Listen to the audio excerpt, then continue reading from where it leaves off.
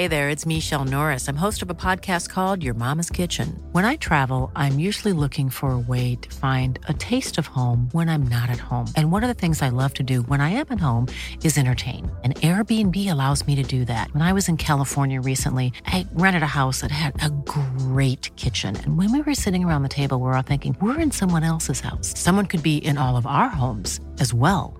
If you have a home, but you're not always at home, you have an Airbnb. Your home might be worth more than you think. Find out how much at airbnb.com/host.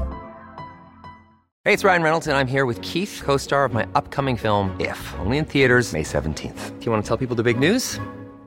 All right, I'll do it. Sign up now and you'll get unlimited for $15 a month and 6 months of Paramount Plus Essential Plan on us. MintMobile.com/switch. Upfront payment of $45 equivalent to $15 per month. Unlimited over 40 gigabytes per month. Face lower speeds. Videos at 480p. Active Mint customers by 531.24 get 6 months of Paramount Plus Essential Plan. Auto renews after 6 months. Offer ends May 31st, 2024. Separate Paramount Plus registration required. Terms and conditions apply if rated PG. When you're ready to pop the question, the last thing you want to do is second-guess the ring. At BlueNile.com, you can design a one-of-a-kind ring with the ease and convenience of shopping online. Choose your diamond and setting. When you find the one, you'll get it delivered right to your door. Go to BlueNile.com and use promo code LISTEN to get $50 off your purchase of $500 or more. That's code LISTEN at BlueNile.com for $50 off your purchase.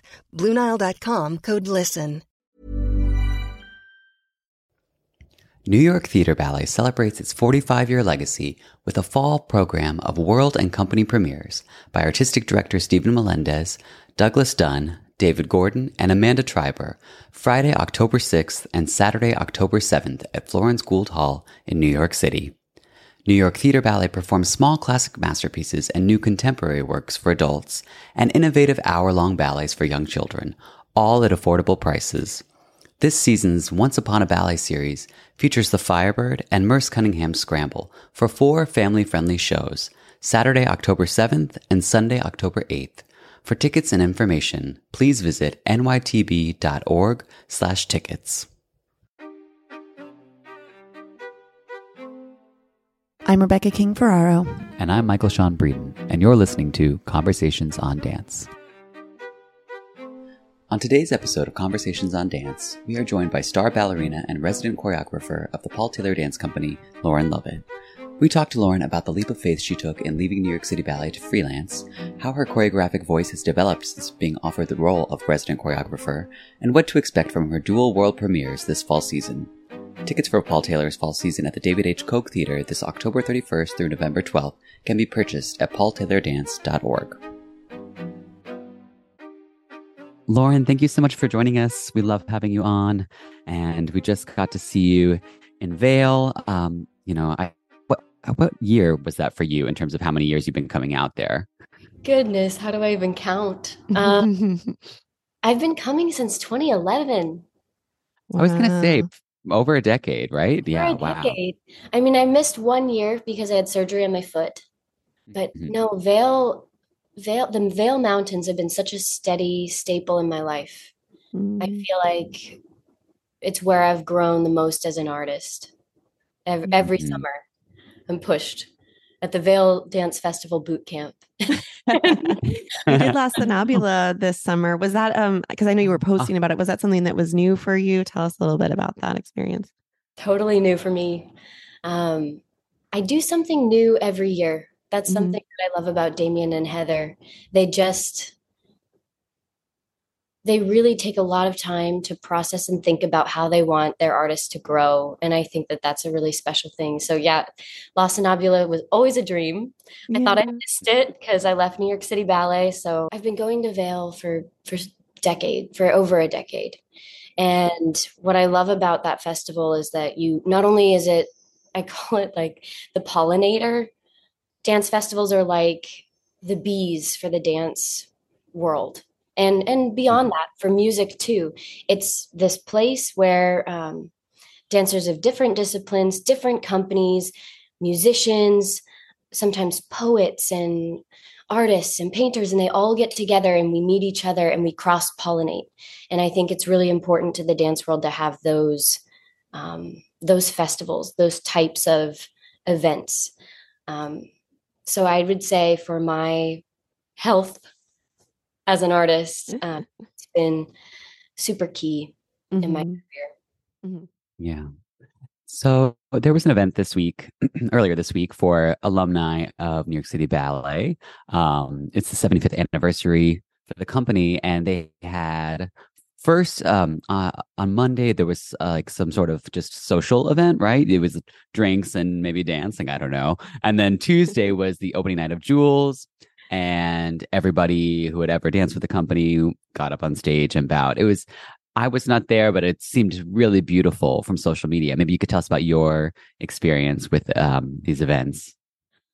It was incredible. I'm so lucky I got to go. I had just flown in. I was choreographing with Colorado Ballet, and I had just flown in on Sunday. So I made it perfectly in time. And I'm so glad that I attended, because for me, it was to see so many artists in one room who all had the same but different experiences throughout an organization. To have that many artists all together, I felt a part of something really powerful. And I mean, there was so much energy in that space. I mean, every kind of energy out of that space, for better or worse. But I really did feel that,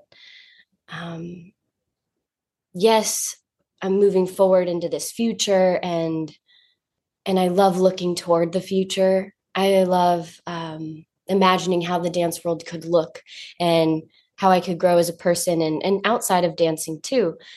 But to come back and just acknowledge for a moment how I got to where I am and why I am where I am, and to just say thank you in that space, and to be around other people, that it's also such a stepping stone, or such a I don't know what you would call it, a brick in our story. And we all have individual stories, and it was fun to see where people had gone and what they'd done with their lives. And some of them go into other fields, some of them are directing companies, some of them are just out of it completely.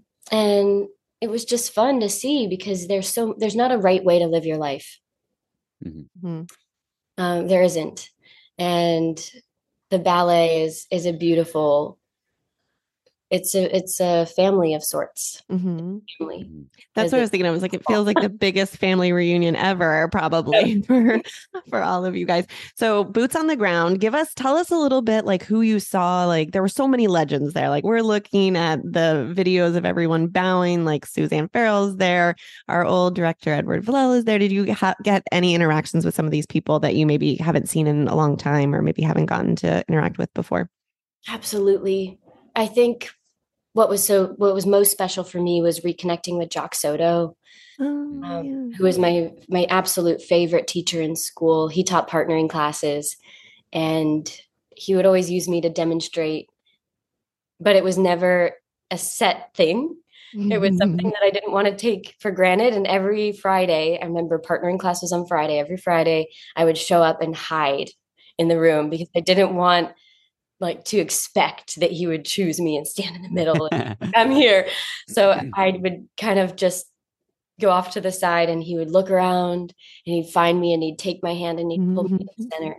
And I remember that always felt so validating. And in so many ways, he taught me how to dance, because he would, not only did he teach partnering from a choreographic sense, like he would make the combination with you, alongside you, but you wouldn't know what was going on. He would say, 5th position on point. And I would go to 5th on point, and I wouldn't know anything that I was about to do. He would take complete control over the hand, and he would say, no, if I did too much, he would shake my hand and say, no, less. And so it was my job to just listen and feel and be so present in the moment, and not worry about what came before or after, and really trust my partner. And so Jock not only taught me how to partner, he taught me how to trust myself as a dancer. And so I was able to tell him that at the event, giving me a hug, and I haven't seen him in years, like since school. And so that was a really powerful moment. And then I also got to see Ricky Weiss and Melissa Podkasey, who were, I think, former directors with Carolina Ballet, but I'm from North Carolina. Yeah. And I tried, after I didn't get into the New York City Ballet my last year in school at SAB, I tried to audition for Carolina Ballet and not come to New York. I was just going to do something else. And I showed up for the audition, and I remember it went pretty well. Ricky Weiss called me into his office, and he said something I'll never forget. And he said, no, he said, I really want to give you a job. I think you're dancing beautifully and I want to hire you, but it would be a mistake. And so he said, I want you to go back to New York, and you should repeat a year in school and try for the New York City Ballet. Because he said, I think that you can dance with the New York City Ballet, and I think you should try for it. And wow. And then he said, if you don't go there, I think you should go to San Francisco Ballet. And then if you don't get in there, I want you to go to PMP. And he had this whole list. And then he said, and then if you don't get in those places, you come back here. And I just thought, wow, like who does that? Who's that honest? And no one. That's wild. Literally no one. Not a soul. And Melissa Podkissy was my teacher for my first summer program when I was 12. I didn't get into SAB. And so I ended up staying home in North Carolina and going to the Carolina Ballet's first summer program. And there were hardly any kids in the class because it was brand new. And Melissa was so hard as a teacher. I mean, I'm pretty sure I cried every day, but she made me so much stronger. And I loved her for it. And the following summer, I got into the School of American Ballet with a full scholarship. And so it's so great to see them at the event and tell them those things, to say, I am where I am because of you in so many ways. Melissa, for your training that got me a full scholarship the next summer at SAB, and Ricky for turning me down, like not giving me a job. Thank you for not giving me a job, because I wouldn't have the life I have now. Ugh.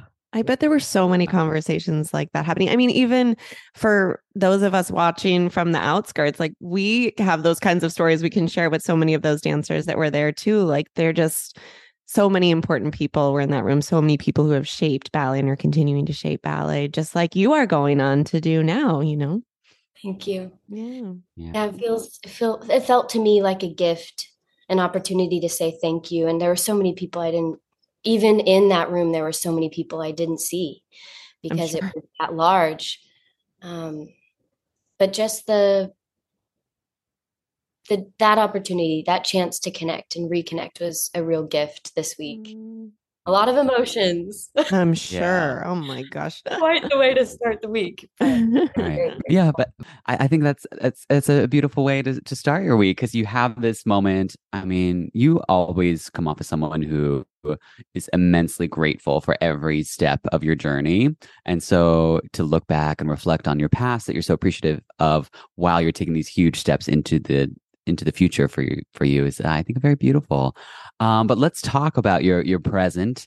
I don't know that we've had a really good opportunity since you decided to become freelance to like dive into it.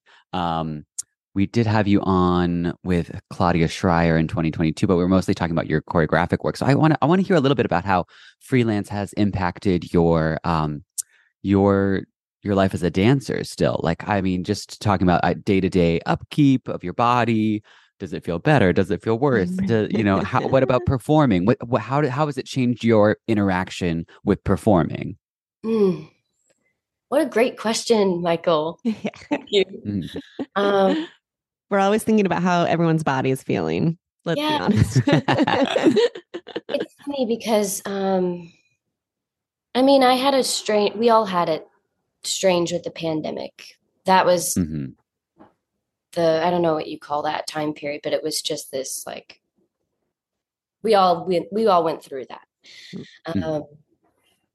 But after I decided to leave ballet, that time at the New York City Ballet, when I was there, I really felt that my body was chronically hurt in a lot of ways. Like I felt that my hips and my back and my ankles especially were just I was in maintenance mode all the time. Like I felt like I was in survival mode all the time with my body a little bit.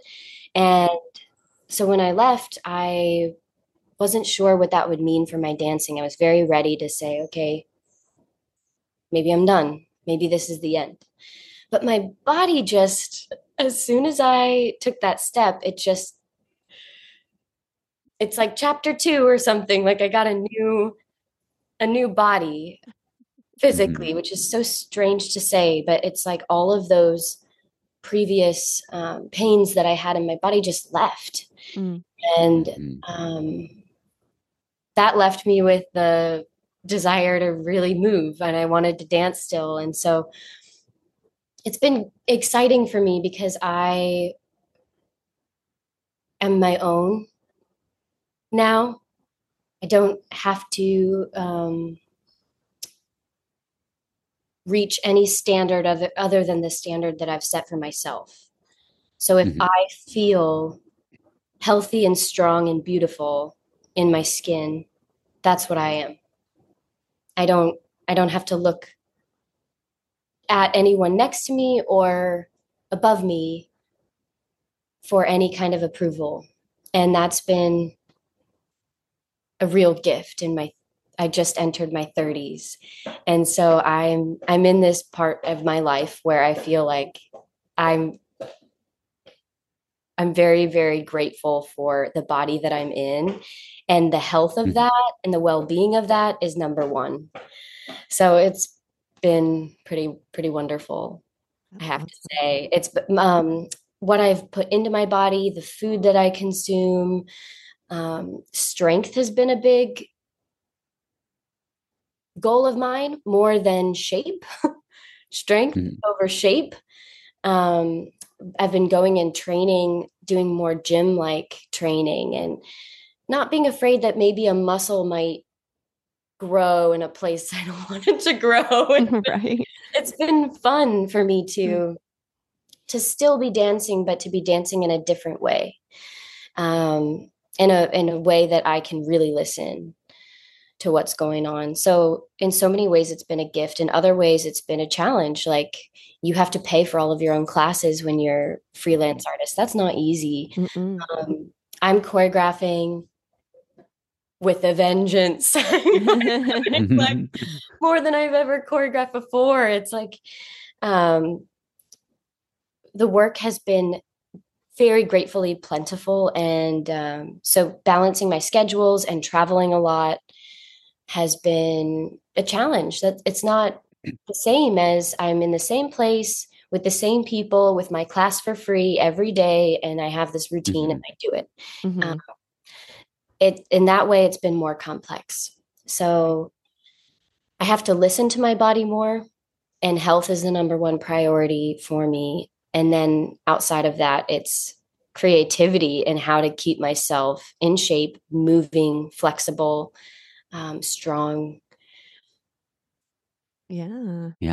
It's been fun, honestly. Yeah. So while this is not certainly like you are having many choreographic opportunities, but obviously the crux of it is your role as a resident choreographer at Paul Taylor Dance Company, which is a pretty incredible feat for anyone, but it is especially unusual for someone. Not only are you out of the modern dance world, it's not like, oh, I dance with the Graham Company for a million years and I go to Taylor, which would still be unusual, but you're like a completely different dance discipline. Let's hear the whole story here about how this opportunity came about. Did you put yourself forward? Did they kind of headhunt you? I just want to hear everything from the beginning of that first interaction.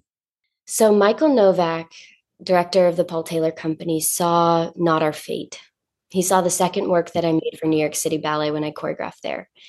And the way that he explained it to me is he thought I was somewhat of a rebel on the inside. Somehow, he didn't know me, but he felt that I had a little bit of a rebel spirit inside. And he wanted to know what I would do with modern dancers. He said, I think she's a rebel in ballet, but I think I want to know what she's like with modern dancers and how that symmetry happens, or if it can, or what. It was an experiment of sorts. And so he invited me in to make one work for Paul Taylor Company. And this was January of 2020. I had only 2 Mondays off because we were in the middle of winter season. At all of the ballets that go in the winter season, you just come out of Nutcracker. It's a pretty exhausting time. And I said, I have these 2 Mondays off that I can give you. And they were supposed to be experimental labs of a sort for me to go in and understand the world, how they move, kind of throw some material out there, see what happened. I had the commission, so I knew I was going to make a work for them, but I had these 2 days of play.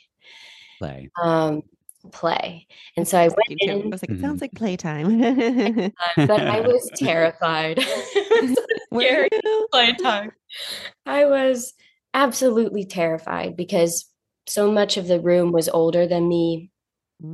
And they're trained in a different style, like you said. I'm ballet trained, and that was the only class I had as a kid. I had full scholarship for ballet only, no matter how badly I may have wanted to do the hip hop class. It just wasn't what was paid for. And I had to do what was paid for because my parents couldn't afford the classes. So in my heart of hearts, I've always wanted to get off the bar and, rip the point shoes off and get in the ground. But if we're being honest, my dorsiflexion in my ankles is trash. I have no demi. I feel you. I am not meant to be in the floor. I'm meant to be floating above with my point shoes. So good, Lauren. That's my body. So I was meant to be a Balanchine dancer where I could lift my heels slightly off the ground, and I would have musicality at the forefront of my dancing and push the limits of ballet and stretch and reach and be off balance. And that was how I was going to find the fullness of movement. But going down into the ground was never going to be my story as a ballerina or as a dancer in my own physical form. However, in my heart of hearts, I've always wanted to go down. So I was terrified, but I had a lot of fun in the room. The dancers were respectful, so brave, just wildly courageous. They throw themselves on the ground. They run with a lot of fluidity and grace, but they don't hold back in any way. And the willingness that they had to meet me wherever, and there was no mirror in the studio, and there was just this immediate trust, and I felt so alive in the space. And then the pandemic hit, and I didn't know what was going to happen at all. None of us did in the dance world, period. So I waited a long time, months and months, to be back in a studio. And it was actually Paul Taylor Company that came back into studios long before New York City Ballet ever did. Smaller companies were able to, huh? Yep. So their companies they were a little bit smaller of a company. That helps. They had their own space. They could do socially distanced bubble residency rehearsals. That's what we did. Michael invited me in and he said, would you have interest in still working with the company? Maybe you can't do your original idea, but we can give you 6 dancers. So I changed my idea, changed my music, made Pentimento. I just love that piece. It's a Genestera work and it's beautiful. And so I had a great time working with the dancers. There was a natural symbiotic sort of give and take between us that felt natural and true and just honestly wonderful. And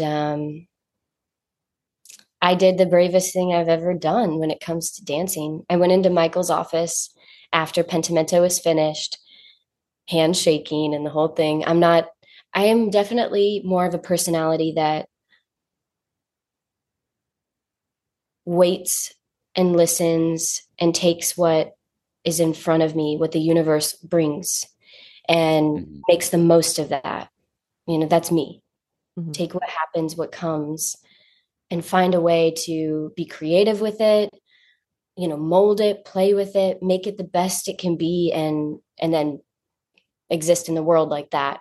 But going out and saying, I want that, or I should, being assertive that way and taking something for myself that I might want is not really my personality. I went into Michael's office and I asked if I could make my original idea. I said, I have this, I call everything a ballet. I have this ballet I want to do. And it can only be at the Taylor Company. And it really, in my heart of hearts, like dead true, can't be anywhere else. Like it wasn't something that I felt I could do anywhere else. I imagined it up for them. And so I said that to Michael Novak. And I have so much respect for this man. So much respect. I wasn't met with, yes, like, sure. Anything like that. He was calm. He didn't say anything for a while. He said, well, we have a lot of our seasons and years booked already. And of course, like, I'll definitely think about it. And I felt it was a no. I thought it was a very kind no. And I left the office and I was like, well, at least I tried. You tried. Yeah, I tried. I put myself out there. And for better or worse. I'll never do it again. No, I'll never do it again. It's really, I didn't know if it was the right or wrong thing. I just felt that I did that. Okay. Well, I have no regrets. And so I left New York City Ballet, and a couple of months later, I got a call from Michael and was offered the position of resident choreographer. And so that really hit me by surprise, especially after that meeting that we had had. I didn't feel that I was a shoo-in for the job or anything like that. I always assumed you left City Ballet knowing you had this lined up. So that was like an even more brave, way more brave then to just like leave, and believe that all these things would come, Wow. I really didn't have any idea of what I was going to do after I left. I didn't have anything lined up. I had a house at the time. So in some ways I felt that my personal life was more solid. But as soon as I gave my notice to leave the company, that also went through a lot of change. And so nothing in my life when I left New York City Ballet was stable. Not one thing, not my relationships, not my housing. I really had lost any sense of comfort or stability.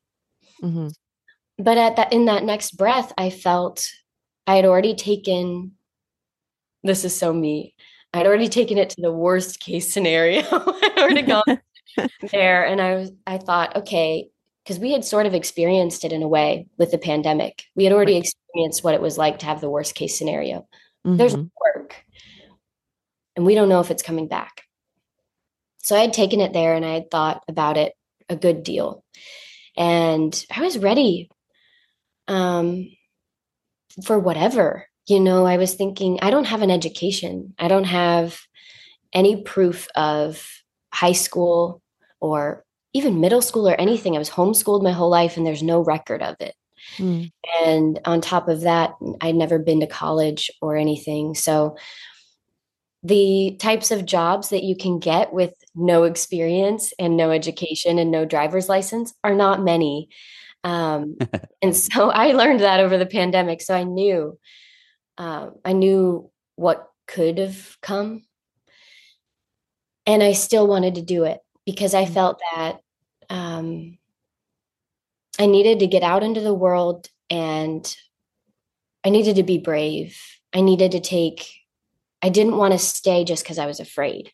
I wanted to, even if it meant that I'm working in a grocery store or something, or like whatever I could get, I'd still be learning new skills. I knew who I was. I knew at a very core level, I do know who I am. It's you and me, we're the same.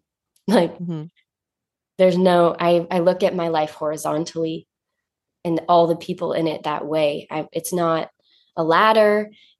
It's not a chess game of how I can get this great fame. I want to walk through my life courageously, and I want to do it in a way where I'm just learning and growing, like it's even. That's what it's about for me. So I felt, okay, if I'm working at Home Depot, I have to learn about all the tools. That's going to be hard. That's going to be exciting. And I was doing like home improvement over the pandemic. So I had gone through all these different scenarios in my head and thought, you know what, I'm going to be okay because I know who I am. And that's somebody who loves people and loves to learn. And I have a great work ethic, thanks to ballet and my family and how I was raised. And so I thought, I can't really fail. And I also didn't grow up with a lot of money. So I also know what it's like to coupon and like thrift. And I just knew I'd be all right. So everything that's come after since New York City Ballet has been a surprise and a gift to me. And I don't take it for granted. Hey, I'm Ryan Reynolds. Recently, I asked Mint Mobile's legal team if big wireless companies are allowed to raise prices due to inflation. They said yes. And then when I asked if raising prices technically violates those onerous two-year contracts, they said, "What the f*** are you talking about, you insane Hollywood ass?" So to recap, we're cutting the price of Mint Unlimited from $30 a month to just $15 a month. Give it a try at mintmobile.com/switch. $45 up front for 3 months plus taxes and fees. Promo rate for new customers for limited time. Unlimited more than 40 gigabytes per month. Slows full terms at mintmobile.com. Hey, it's Ryan Reynolds, and I'm here with Keith, co-star of my upcoming film, If, only in theaters May 17th. Do you want to tell people the big news? All right, I'll do it. Sign up now and you'll get unlimited for $15 a month and 6 months of Paramount Plus Essential Plan on us. mintmobile.com/switch. Upfront payment of $45 equivalent to $15 per month. Unlimited over 40 gigabytes per month. Face lower speeds. Videos at 480p. Active Mint customers by 531.24 get 6 months of Paramount Plus Essential Plan. Auto renews after 6 months. Offer ends May 31st, 2024. Separate Paramount Plus registration required. Terms and conditions apply if rated PG. I don't. It's interesting because it probably also makes sense that these things started coming to you because you were more available, right? I mean, when I see a lot of the New York City ballet dancers doing all these things, I'm like, how do you people have time for this? Like you have full jobs at New York City Ballet. It's just so much. So I can see as soon as your schedule was much more open, Michael Novak probably was like, she's probably looking for something. So then things were able to come. So what is it like now working with the Taylor company now that you're getting more adjusted, the dancers, that must be so fun for you. This is like probably other than City Ballet, like really the first place to feel like there's like this group of dancers I can work with consistently. I love it so much. More than I ever thought that I would. I'm so interested in meeting people and traveling and having new experiences and growing that way, that this job has surprised me in how wonderful it is, how much I love coming back to the same group of people. Yeah. And it's such a nice small group of people. It's like there's only 16 dancers in the whole company. And so I thought maybe I wasn't sure how it would feel. Would I make the same movement? Would I get stuck? Because so much of how I create things is based off of the inspiration I feel in the dancer themselves and who they are, or who I think they are. And that's what's been such a joy a surprise really, because I wouldn't have guessed. But people change all the time and they go through life experiences. They have kids, they get married, they have things happen in their lives. They lose loved ones. They go through things. And so this group of 16 dancers, they're not the same people every day, in and out every day. You're coming in. They're not defined in one moment. And I find so much inspiration in that. I mean, they change, they surprise me. It's funny. We were just interviewing Lara Lubovitch, who that interview won't be out yet, but teaser, it's coming soon. But he was talking about how he really liked choreographing on or how he felt like he created different works on his company, who he worked with all the time, versus when he went out and was doing gigs, and how it was just something different. So I wonder what that experience has been like for you, to have that tether of like coming back to the same people instead of going out and just new people every single time you're creating something. Yeah, I love it. I love the trust. There's no,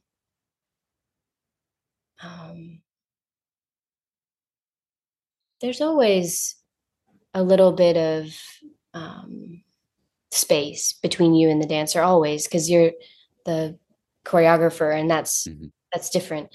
But the immediate trust is there in a different way, for sure. And I do make braver things, I think, for the Taylor company. See that? Because they're also willing to go there. That's their legacy, is, that's what Paul would do. And so to me, it is the most fun place to create. There's no mirror, like I said. It's, I don't know. It's just us in the space. They know who I am, so I don't have to explain to them how I work, or what the fact that I'm terrible at counting music and all of the things. Like, they just know. And they're like, we know that Lauren's going to have a hard time counting this section. Do you hear the bell? Yes, I hear the little bell. Do you hear that little violin? No, over there. Yes. Okay. And so like, they know things that make the process more seamless, but also beyond that, I don't want to make the same piece ever twice. And that's the adventure in it for me, is we have the same group of people. What are we going to do now? I don't know. Like, it's just so much fun to play. Yeah. I have two works happening this November. Should I talk about them? I don't know. I should probably let you ask. I want to talk about, before we get into those, I want to talk about your second work for the company. Oh, yeah. Because I saw that. And I told you this, I think I cornered you somewhere and told you, I thought it's your best work ever, I think ever, of everything I've ever seen of yours. But it wasn't just like, I mean, on its own terms, I think it's your best work ever. But what separately blew me away is like, you have done the work in immersing yourself in the Taylor background. You clearly have such a fine understanding of the company's history, but also of the technique and the style that those works were made in. And you bring it into your own work without making it sort of like parroting Paul. I just thought it was super impressive, and just like a really important, must have felt like a really important step for you.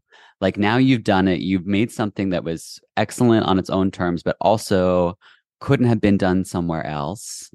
And so I want to know what that experience was like, and then how that affords you more freedom. Now, you already mentioned that you're feeling like you can experiment, or, get weird, or make choices. So let's talk a little bit about your second work there. I love Solitaire. I love that work. I feel, well, I'm a lover of Paul's work before I ever got asked to make a commission for their company. So they've been in our theater for years. In the State Theater, David H. Koch Theater. It's been renamed. But that staple in Lincoln Center, Paul Taylor Company was there, and I would go and I would see them. So as a ballerina, I didn't get a chance to. New York City Ballet works so hard. We know that. I mean, you're just always performing. It's a great gift, but it's also something that makes it very hard to see other things. The last thing you want to do is be in a theater when you have any kind of time off. So I didn't get to see a lot of Graham. I didn't get to see a lot of Ailey.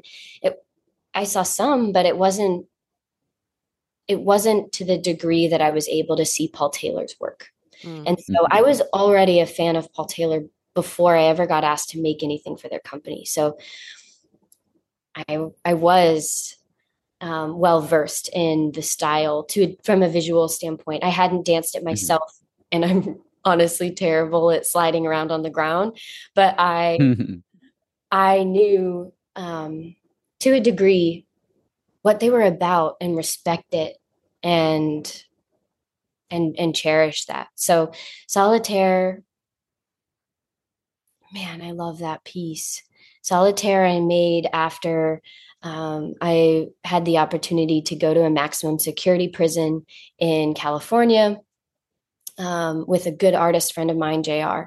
And what I did there was help make a mural, an art project of sorts with paste and glue, the way that JR does, alongside the prisoners. And terrifying experience, also really, really powerful experience for me in my life. The conversations that I had while I was in the yard of this all male maximum security prison, I will never forget. I will never forget those conversations. So for some reason, the majority of the people that I spoke with had in one way or another encountered solitary confinement. And so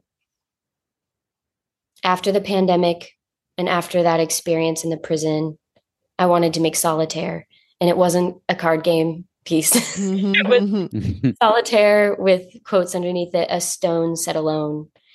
And that's what I really felt. I felt like I wanted to share or uncover, discover, or dive into loneliness and separation.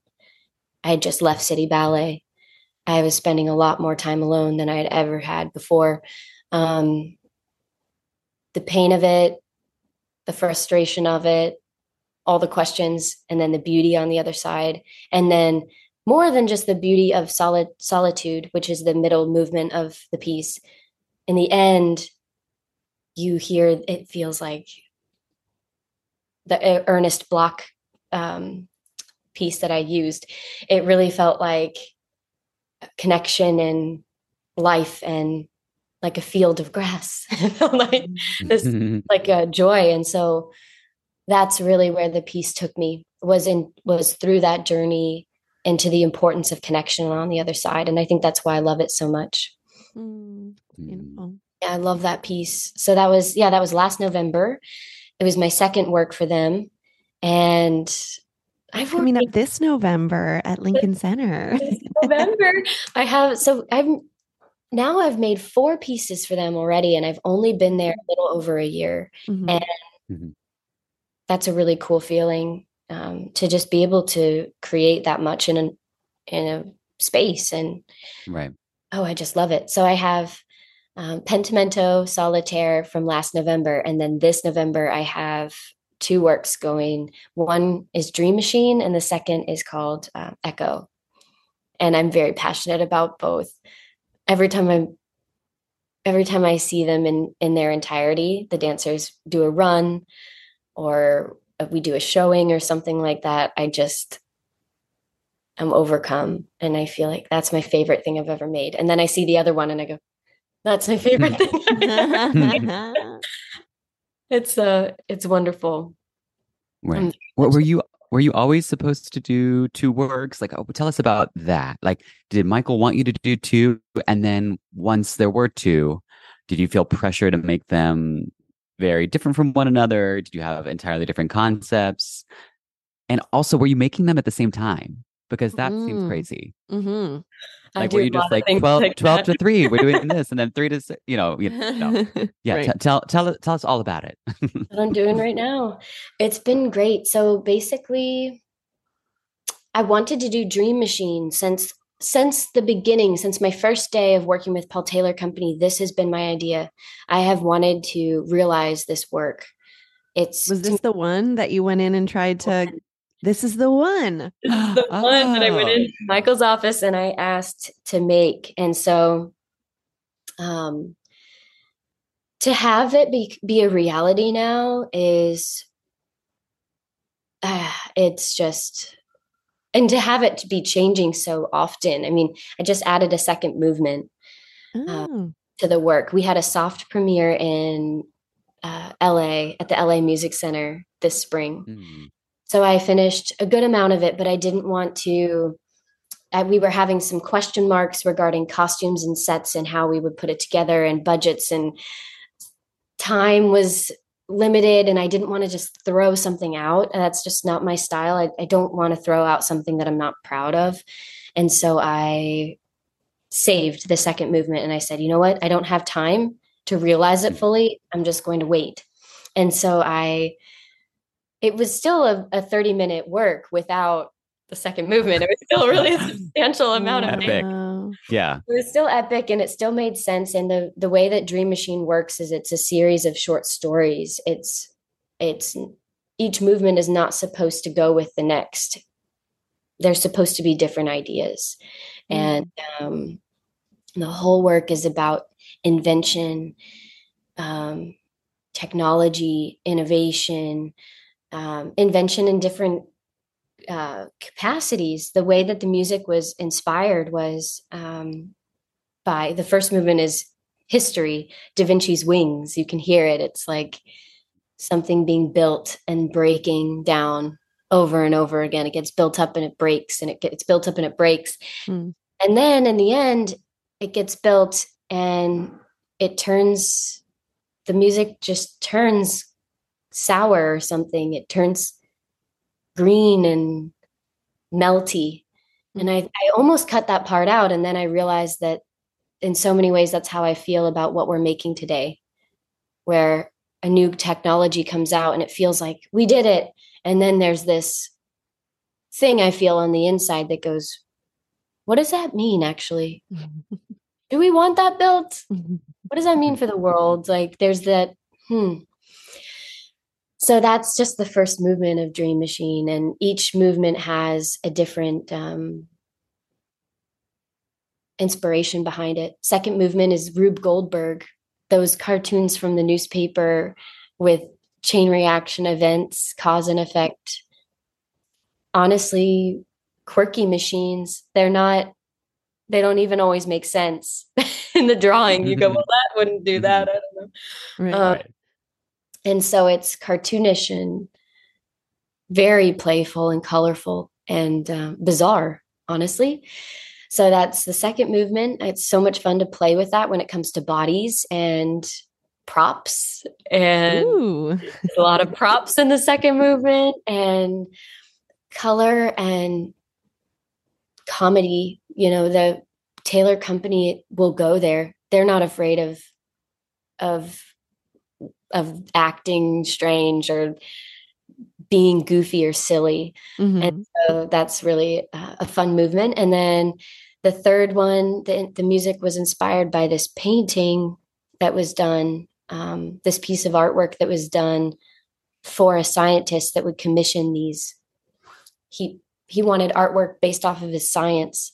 And so it's a really fun painting of an eel with like an electric socket. It's called Electric Eel. And the music is very murky and you can hear it. It's underwater, but there are these little like flashes of light or something that happen. And I wanted to do something that slithered, because when I think of eels, I think of sliding, and I wanted it to be a duet in 4-line skates.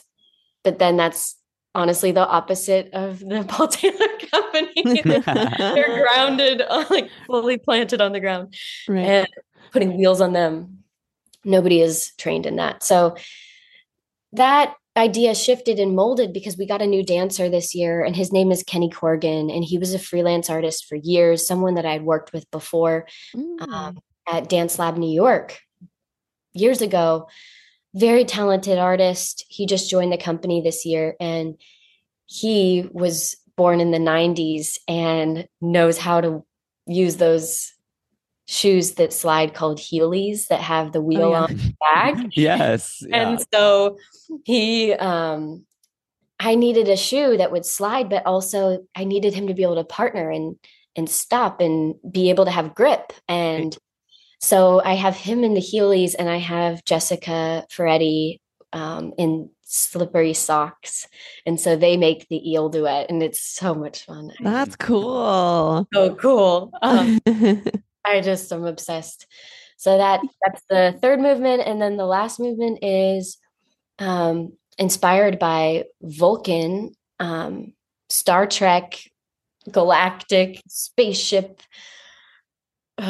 finder of planets, mixed with Hephaestus, the maker of weapons of the Greek gods. And you really hear this, like, it's called Vulcan's Vorge, and you hear this like central like fire pit sound almost. The whole thing is a percussion concerto. So there's a lot of drum beats and rhythms and bells and galactic sounds. And so it's such a fun way to wrap up the piece. And I needed a dancer that would have a pull, a gravitational pull. And so to me, that was like, nowadays we have social media and influencers and trend setters and people that, lead and take a fashion choice or something like that. And then you have all these followers that come along and they can't keep up. And so I thought that would be a fun thing. So the last movement, you have an influencer and their followers almost. Oh my God, amazing. Really fun. It's so much fun. It's a playground. It's quirky. It's strange. Santo Laquasto is working on that one with me again. He did Solitaire as well. Mm-hmm. I love his ideas. He goes there. He goes silly with me. Mm-hmm. He can do strange and he's gutsy that way. So I'm excited. That's November 1st. And then November 2nd is my absolute freshest, newest work that I've made for the Taylor Company. Nobody's seen it yet. It hasn't had a soft premiere. It is brand new, and something I'm very excited about. I'm using all the Taylor men. It's my first piece I'm doing for all men. And I've had I've had questions for the past probably 4 or 5 years. Because I am such a hardcore, passionate feminist at heart. I love empowering women. I want a world where I can create freely and get jobs and feel strong and powerful and all of these things. And then I also care very, very much about the other gender. I care very much about the men, and especially after going to the maximum security prison, seeing where we've landed politically in a lot of ways. The past decade has been interesting. I just feel this desire to peer underneath the rock of what I don't understand. And I've been kind of delving into the statistics and incarceration rates, depression, addiction, suicides, drop out of school. All of these statistics are higher in men. And I care about that a lot. So that was going on in me at the same time as the incredible Ulysses Dove Vespers piece was a desire for Michael to add to the repertoire of the Taylor Company. So it was perfect timing. All the women were being used for that. Michael Novak came to me and said, I have all the men free. Do you want to make a piece for them? And I was like, yes. Yes, I do. I've been thinking about this for some time. I want to do that 100%. So I woke up in the middle of the night from a dream, had a dream about this man standing alone in some sort of a deserted place, like a desert or something, and just vocalizing a sound, very loud, deafening sound. It wasn't a song. It wasn't any words. It was alarming. And it startled me awake, and I knew what I wanted the piece to be about. And I wanted it to be about men's voices. then I got an email like the following day. This is how my life works. I got an email from Interesting Facts. I don't even know who signed me up for that publication, but I get these emails, and I got one, and it was about sand dunes and wind going through the sand dunes and how that can be as loud as a rock concert sometimes. And that natural force and that natural power and the wind and voice, I was like, what am I trying to do? What am I trying to say? And I couldn't find music for a long time. I thought maybe I would do something a cappella, and I would have the dancers like shouting and singing, like making their own sound. But nothing was really, it didn't feel like a resounding yes. There was no idea that I was like, this is the one. And David LaMarche came to Michael Novak, because we are very blessed and we get to use the Orchestra of St. Luke's. We collaborate with them at Lincoln Center each year. And we do standalone music that I love. I love these like little mini concerts that happen in the middle of the dance evening. So a piece was presented to Michael Novak by David, and it's the extraordinary string trio Time for Three playing a Kevin Puts work. And it's called Contact, this piece. And it's so good. The very first thing that happens in the music is the three soloist musicians sing. They make sound. And I just thought, I heard it immediately and I almost cried, because I felt like that was exactly what I was looking for. Mm-hmm. So yes, I begged Michael. I said, can I please use it? Please use it, please. I know it's supposed to be a standalone piece, and they're rock stars, and it's incredible. So Time for Three themselves are coming to play live at Lincoln Center on November 2nd. We are featuring them. They're not, I'm finding a way to creatively showcase them and also not have it be distracting to the dance. I want them to be also a symbiotic. Right. I want them to benefit each other. Mm-hmm. And the whole piece is called Echo, because I feel that not only does music call forth dance, and that's the echo that occurs between music and the dance, I also feel like we have it within each other. And the healing of one human being, the healing of one man, will echo into another and another and another and another. And it's been so much fun to work with the dancers at Paul Taylor Company. We have such an array. We have such a... The question, what is it to be a man at the Taylor Company, is like the perfect question to be asking, because we have the most diverse, we have every kind of personality. We have every kind of shape and size and sexual preference. And you name it, they are different. They are all different. And to me, I feel like that's exactly what I wanted, was presenting the question, finding that home for it, the atmosphere for it in the music, and then the dancers just show up as themselves. Mm-hmm. I don't have to explain what it's like to be a man. I have no idea. I'm a woman. I don't know. All I have to do is create the space and like put them all together. And it's been absolutely wonderful. I love it. I love the work. We're just refining this week. So it is, to answer your question, Michael, it is a joy. I go from Dream Machine to Echo every day. And that, I think, as a choreographer, is the dream, that you get to have these things happening simultaneously. You feel a body of work. I never felt that before. Mm-hmm. And it's growing, and it feels incredible, because they're all pieces of me. And it's not even me, it's we. This is something I've been thinking about all week. I love us. That's how I feel. Every time I watch something that I've made, I think, I love us. Because it's not really me, and it's not all them. It's us. It's we. Mm-hmm.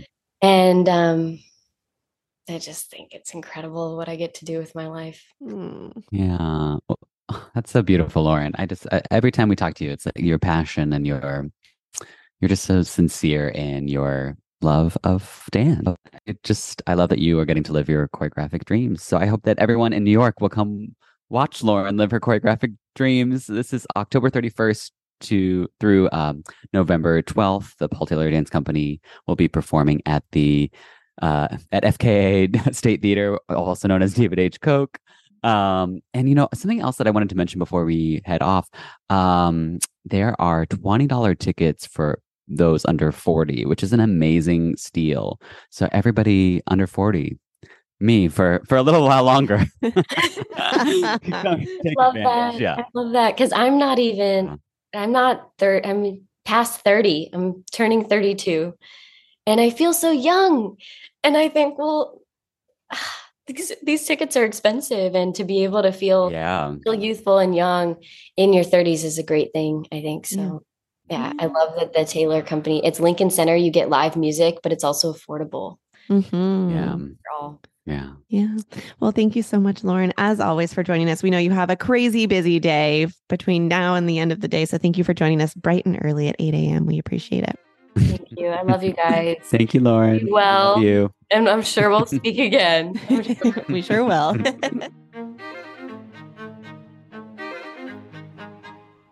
Conversations on Dance is part of the ACAST Creator Network.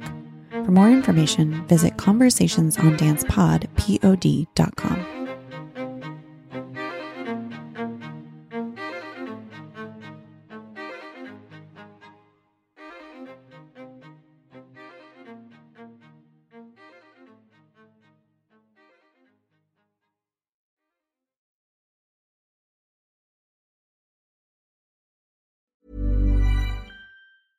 Imagine the softest sheets you've ever felt. Now imagine them getting even softer over time. That's what you'll feel with Boll & Branch's organic cotton sheets. In a recent customer survey, 96% replied that Boll & Branch sheets get softer with every wash. Start getting your best night's sleep in these sheets that get softer and softer for years to come. Try their sheets with a 30-night guarantee. Plus, get 15% off your first order at bollandbranch.com. Code BUTTERY. Exclusions apply. See site for details. Imagine the softest sheets you've ever felt. Now imagine them getting even softer over time. That's what you'll feel with Boll & Branch's organic cotton sheets. In a recent customer survey, 96% replied that Boll & Branch sheets get softer with every wash. Start getting your best night's sleep in these sheets that get softer and softer for years to come. Try their sheets with a 30-night guarantee. Plus, get 15% off your first order at bollandbranch.com. Code BUTTERY. Exclusions apply. See site for details.